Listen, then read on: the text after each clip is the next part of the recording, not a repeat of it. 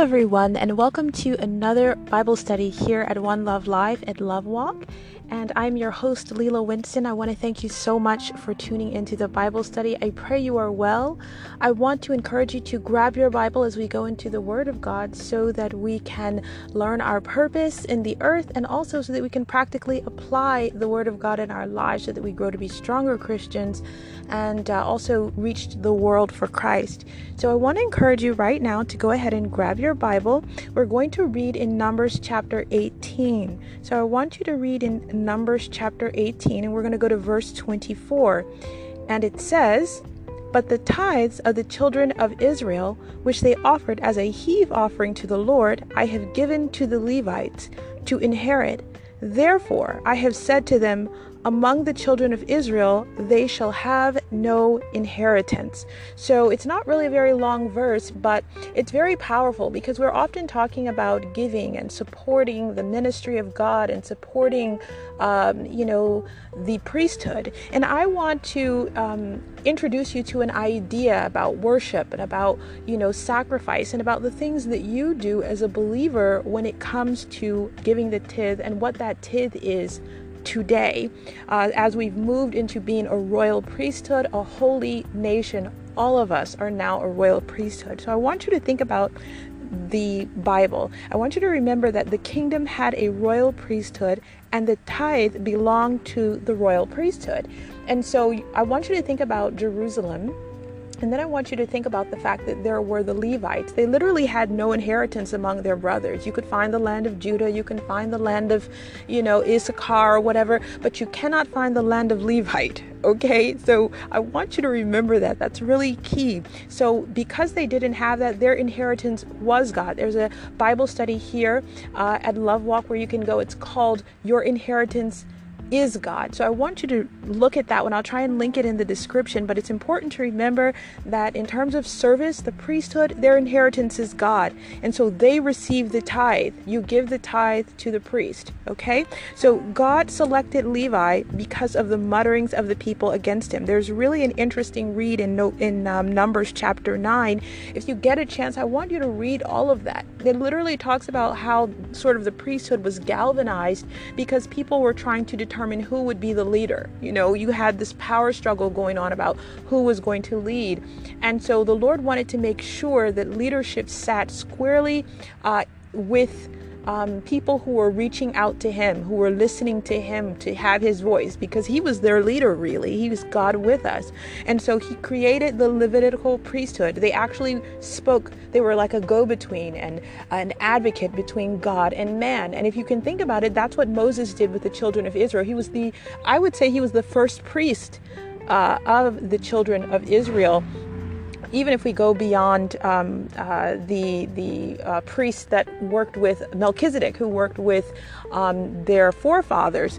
So God selected Levi because of the mutterings of the people that were against him. And they argued about the preeminence of who would be in charge. And God really shut it down for good by making Levi the priesthood and ensuring that death would actually come to anyone who approached the temple without the consent of Levi. You can read this in Numbers chapter 9. It's really kind of stark when you see how God is really sort of setting up this leadership, where it cannot be disputed. And that's really what God wanted. He wanted people to follow him and his, dictates. So why does the Bible say present your bodies as a living sacrifice, as we see in Romans chapter 12, verse 1? It says it because we are, as priests, presenting and sacrificing our wants. And that's what we want to remember. So we are actually there, as priests, presenting those wants and, even our needs and dreams on the altar to God, to do God's will. And I think we forget that sometimes when we're so wrapped up in, this idea of accomplishing our dreams and our wants. And I want us to move away from that. I know it's been really popular in modern, inspiration, and that has somehow bled over into Christianity, that you're going to accomplish your dreams and so forth. But God wants you to accomplish his will. Let's just be clear about that. This isn't about us. It's about him. We follow him. And so you're making a sacrifice on an altar to do God's will for the edification of the body of Christ. and reconciling of the lost through the ministry of reconciliation. Remember, Christ is a high priest forever after the order of Melchizedek, as we mentioned. And you can see this in Matthew chapter 5, verse 6 to 10. And I want to bring you down to this.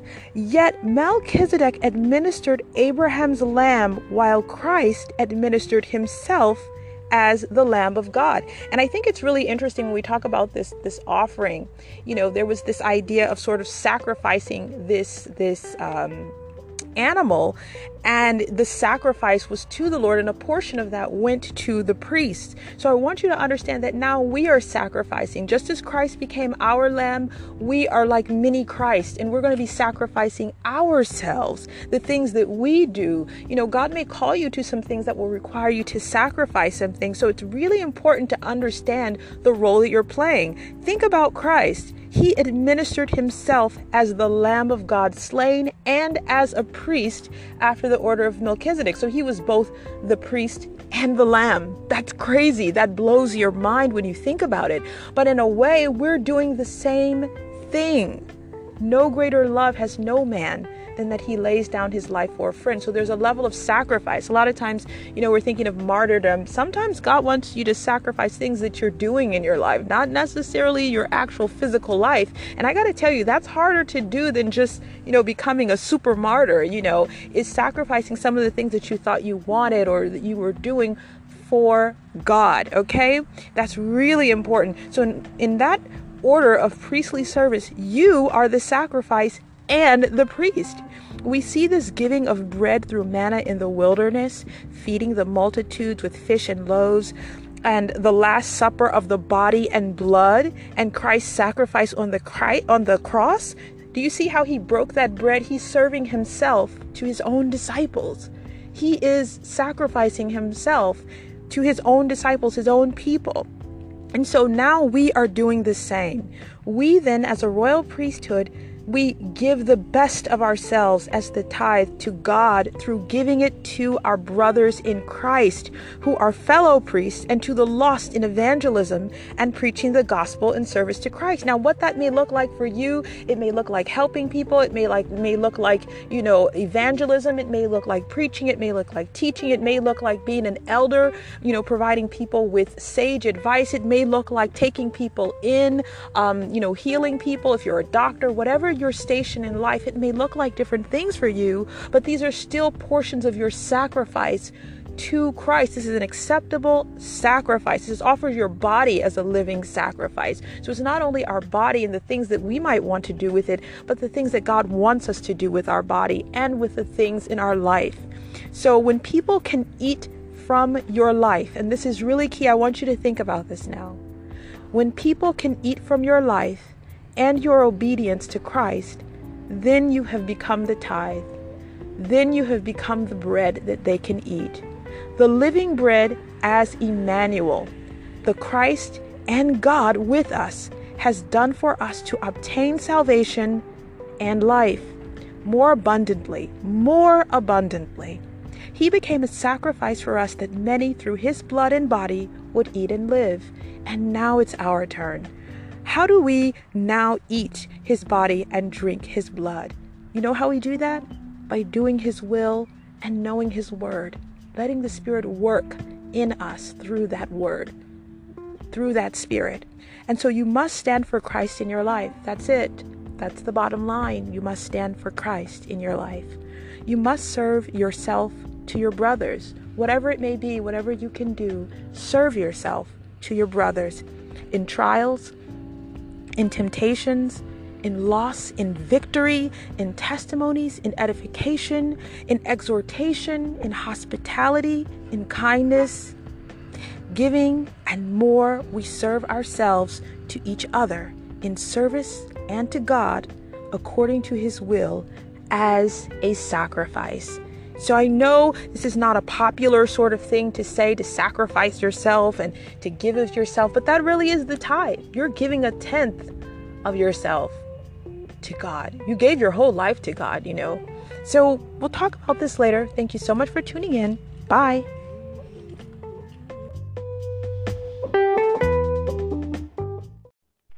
Thank you for being a part of the One Love Live Love Walk Bible Study. I appreciate you.